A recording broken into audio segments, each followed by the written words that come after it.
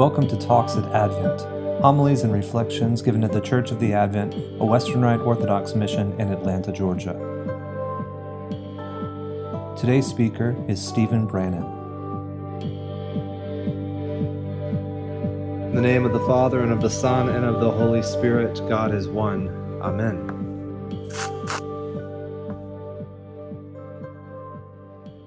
So the place that we are in our church calendar, I feel like it's always important to remind us of that every Sunday when we gather, because so much can happen during the week to discombobulate us and to throw us sort of off track of what we should be keeping track of, which is following along in the church calendar. That should be our reference point in our lives, in our daily lives, not just our weekly or monthly lives, and certainly not just in relation to Christmas and Easter, but every single week. Where is the church in this journey that we're all taking together, communally? Because that's what we're doing when we show up here. We cease being simply ourselves. We cease being simply individuals or even just families or households. When we come and join together in this house, we are one family. And our reference point ought to be every Sunday, but that we also take it with us throughout the week, what we're doing together. How are we living this life as a family together? So, where we are as a family together this week is the Sunday called Quinquagesima. That's from Latin. It means the 50th. And this is the Sunday that falls within the 50th decade closest to Easter. Now, Easter itself has an ancient name called Quadragesima. It means 40th, because we have 40 days of fasting. And so the church, in a very Roman way, Rome loved its decades, its tens, and so it tended to count things back by decades. And so we began this pre-Lenten season with the Sunday within the decade of the 70th, Septuagesima. Then we had the Sunday within the decade of the 60th, Sexagesima. And now we're in the Sunday within the decade of the 50th, Quinquagesima. Those Romans had some crazy words, I'll tell you what. Of course, we live in the South, so we have to say it something like Quinquagesima. So that's where we are, Quinquagesima, Sunday. We are in a Sunday that is just on the verge of the season of Lent. This Wednesday is our Ash Wednesday. Ash Wednesday is the beginning of our 40 days of fasting, so we are right up against it. We're right there. So that's the attitude that we are, having to let ourselves realize to wash over us. We are at this season. Hopefully, you have gotten a chance to prepare a little bit of what you're going to be doing fasting-wise, how that's going to work, to think through what it means to give up certain types of food, meats, to give up certain quantities of food, to eat less, generally a meal a day with a quarter of a meal. Now, we have fasting guidelines, and we have those printed out in the back, and everyone take one with you so that you can have it when you go home as a reference, so that you can remember exactly what we're doing. And what we are doing is precisely something as a we. Again, this is a family fast. This is a family activity. It's fine to want to give up something else, like maybe I've been watching too much TV or spending too much time on Facebook. I'll cut that back during Lent.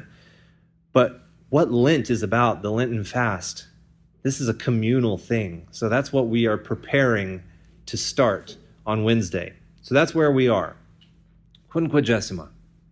What does the church serve up for us as a theme, as a lesson, as the Holy Scriptures on this important Sunday? Well, we have the story about Jesus going up to Jerusalem, telling his disciples, this is the start of all that is written about the Son of Man, and I'm going to accomplish it. And he tells them what all is going to happen to him. And the gospel says that they didn't understand a word that he was saying. They had no idea what he meant by what he was saying to them. But, okay, Jesus, we'll follow you. So Jesus starts journeying toward Jerusalem, going past the city of Jericho on his way. And this is something that is this journey toward Jerusalem. We often call our Lenten journey our journey toward Jerusalem with Jesus. So this is something that we're kind of doing with Jesus, and that's part of why this story is here on this Sunday, because our whole Lenten journey is us following Jesus toward the cross, toward the fulfillment of what he's doing. In fact, at the end of our journey on Palm Sunday, what do we celebrate? What are we marking? Jesus finally reaching Jerusalem and going into Jerusalem with all the palms and all the pomp and circumstance and all the hosannas and everything. That's kind of the end of the journey. And then, of course, a few days later, he meets the cross. But we start that journey today. That's what the scripture tells us we are doing. Jesus is saying, behold, now we're heading toward Jerusalem. That's exactly what we should be saying at the beginning of Lent. Now, the way that Jesus says, behold, we go to Jerusalem, and describes his own death, and gathers up his disciples, and also a multitude. In the story, it says that there was the multitude traveling with Jesus. At this point in his ministry, this has been about 3 years, that he has been traveling all around the land, amazing people with his teaching, and astonishing them with his signs and wonders. He's been working miracles, and he has spread some fame around Jerusalem, Judea, Samaria. I mean, people know who this guy is. His name has gotten out there, and now not only his disciples, the 12 around him, also the women, but also there's a multitude following him. A whole crowd of people are going with him from city to city to city. He's got a whole, multitude in his train, and this whole crowd is going down the road, and there's a commotion. And the thought of Jesus setting his face toward Jerusalem, saying, this is my time to not be thrown off track, to go and give myself up for the sake of the world. That's something I always get emotional when in movies, when a hero sacrifices themselves for the sake of someone else. You can ask Ashley. The waterworks, sometimes I can't stop them. There's something about watching a movie, and have you ever seen Wreck-It Ralph? When Wreck-It Ralph decides to sacrifice himself, I bawl like a baby. It's ridiculous. I can't help it. I just cry. Captain America. No spoilers, sorry. You have to see it. The Patriot, that's been out a long time. I can't spoil that. When he grabs the flag at the end, everyone's retreating, and he grabs the flag, and he wasn't even he wasn't on board just like a day ago. And then he grabs the flag, and he's running through the arch, and everyone sees him, and in slow motion, they turn back, and they decide, no, we'll follow, we'll go through, and he's standing in the arch waving the flag. Oh, God, there is something about the hero deciding, I am laying down my life because those around me are worth it. They are worth my life. And there's something to what Jesus says in this gospel that does the same thing to me. The way he says, it's time for the Son of Man to go to Jerusalem to lay down his life for the sake of the world. And then he's journeying, walking in determination to meet that end. It's an incredible thing. And if we fail to let the gravity of Jesus' self-sacrifice, his choice, his will affect us emotionally, then maybe we could stand to pay more attention to the story, to spend more time with the person of Jesus. So he is now on his way in this self-sacrificial journey, determined to go to Jerusalem. Nothing can stop him, except something does. As he is passing by, and this is now not from the perspective of Jesus, we are now moving to the perspective of a man on the side of the road.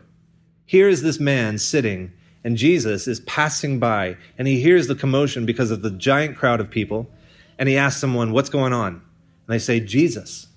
Jesus is coming by, and he knows who Jesus is because, again, Jesus, by this point, is pretty famous. And he doesn't say, can someone go get him for me? Can someone go talk to him? He doesn't even know where in the crowd Jesus is because he's a blind man. And he's not so content in his blindness to think, oh, wow, that's neat. I've heard of him. He's famous. That's cool. I wonder if I can be close to him. His first thought was for his healing. And he doesn't ask someone to go and get Jesus. He shouts out in every direction, wherever he thinks Jesus might be, Jesus, thou son of David, have mercy on me. And he's screaming it, so much so that he annoys the people around him and they try to shush him. Say, man, this is Jesus. He's got an entourage, Just leave him alone. Jesus, thou son of David, have mercy on me. He shouts it over and over and over. And he makes such a commotion that Jesus hears him and stops. Jesus stops moving and he stands still. The Bible says that he stood. He was passing by and then he stood. He stops. Now, I don't know if you've ever been walking in a crowd. People in front of you, around you, behind you, everyone's moving together. If you stop in a crowd, what happens? It's a very awkward thing. People bump into the back of you, then people bump into the back of them, and then it's a whole thing, and everyone's trying to figure, well, what's happening? So Jesus stops this entire entourage, this whole crowd of people, and he says, go get that guy who was shouting.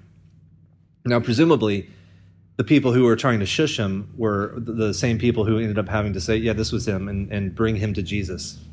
So this blind man, in his determination, says, he's brought to Jesus, and he encounters Jesus, and the first thing Jesus asks him is, what do you want me to do for you? This is where we get the question for our catechumens and for our candidates for baptism and for chrismation. Before we do anything for them, we ask them, what do you want of the church? What do you want the church to do for you? The blind man had an issue, and he knew what his thing was. And so when Jesus asks him this, he says, I want to receive my sight. In Jesus asking him, what do you want me to do for you? He is now forced to take some responsibility in his own salvation, in his own healing. He has to make an answer for himself. This is what I want. I want this specifically. And so Jesus, when he heals him, says, your faith has saved you. That's why when the church asks our catechumens and those being baptized and chrismated, what do you want of the church of God? The answer is faith. I want faith. I want the church to provide me with the correct faith that it takes, the same faith that the blind man had that healed him and gave him his sight. That's what the church can provide us. That's where we get that question. That's why we do it after this form. We're imitating Jesus. The church is doing exactly what she sees her Lord doing.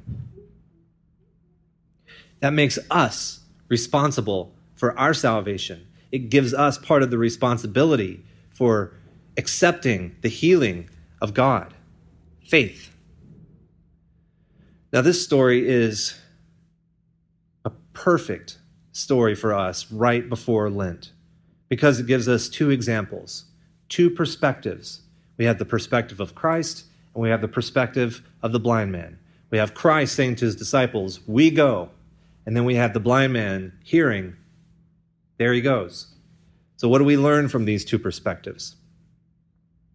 Well, as to following Jesus, we learn that we have a forward direction in Lent. We have an end, a telos. We have a goal to our journey. We're not just fasting with no goal in mind. We're not just increasing our prayer and works of mercy with no goal. We are moving toward Easter, to the cross and to the resurrection.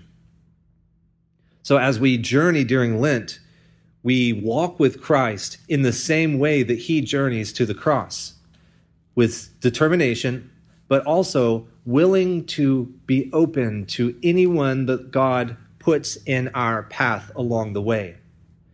Open to acts of charity as they're provided to us. Charity that our collect says, without which we have no life. Charity that St. Paul in our epistle said, it doesn't matter what gifts we have, it doesn't matter how astounding or amazing our life looks. It doesn't matter if we look like the most self-sacrificial people on earth, if we're giving all of our money to the poor and doing this, if we do not have the inner disposition of charity, of true love, then we aren't accomplishing anything. Now, there's an advantage, I think, to the King James version of that epistle reading that Deacon Benjamin read, because the word that normally we hear in that passage, love is this, love is that, love is that. Love is the word used in a lot of translations, but in the King James, it keeps the word charity.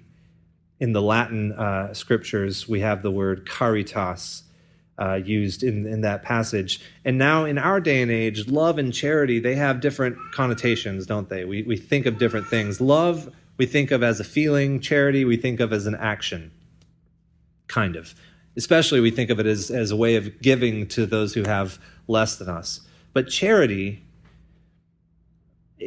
it is, if we have to pick one of the other, a feeling or an action, let's always grab onto the action. Let's always think of love as a verb, in the immortal words of the great music group DC Talk.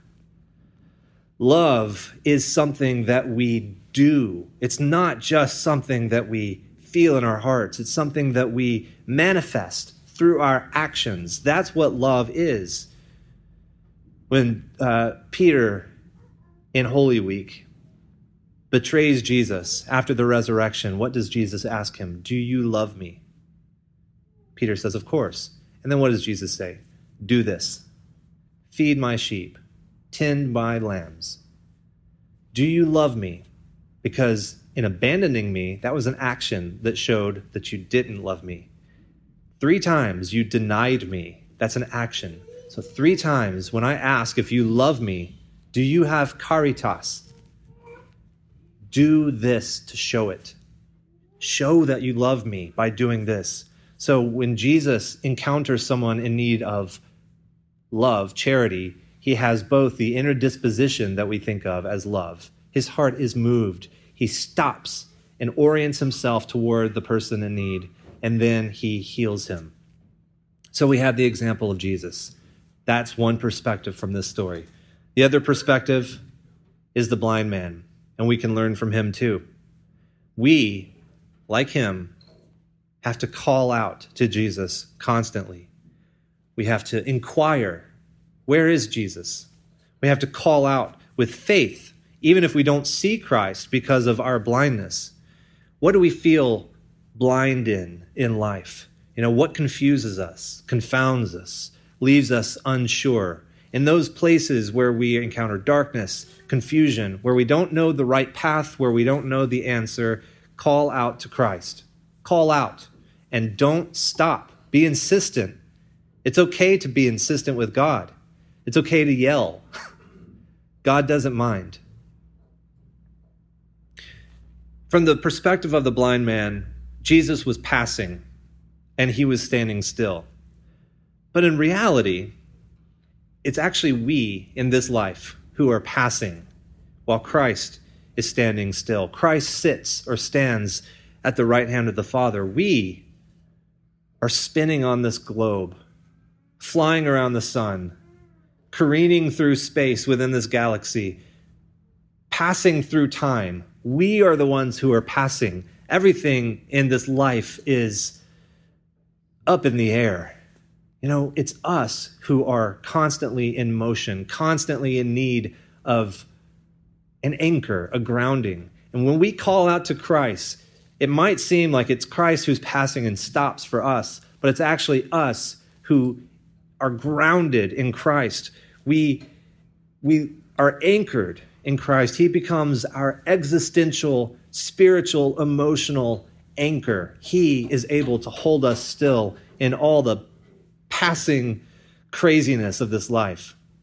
So those two perspectives, the following Christ and the learning from the blind man, these are our lessons on this Sunday as we begin Lent in just a few days. Let us follow Christ resolutely, looking for opportunities to show love, charity, caritas along the way. Let us simultaneously cry out to Christ continually in all our blind places, seeking to stand still with Him in security and peace. In the name of the Father, and of the Son, and of the Holy Spirit, God is one. Amen. Talks at Advent. Homilies and reflections given at the Church of the Advent, a Western Rite Orthodox mission in Atlanta, Georgia.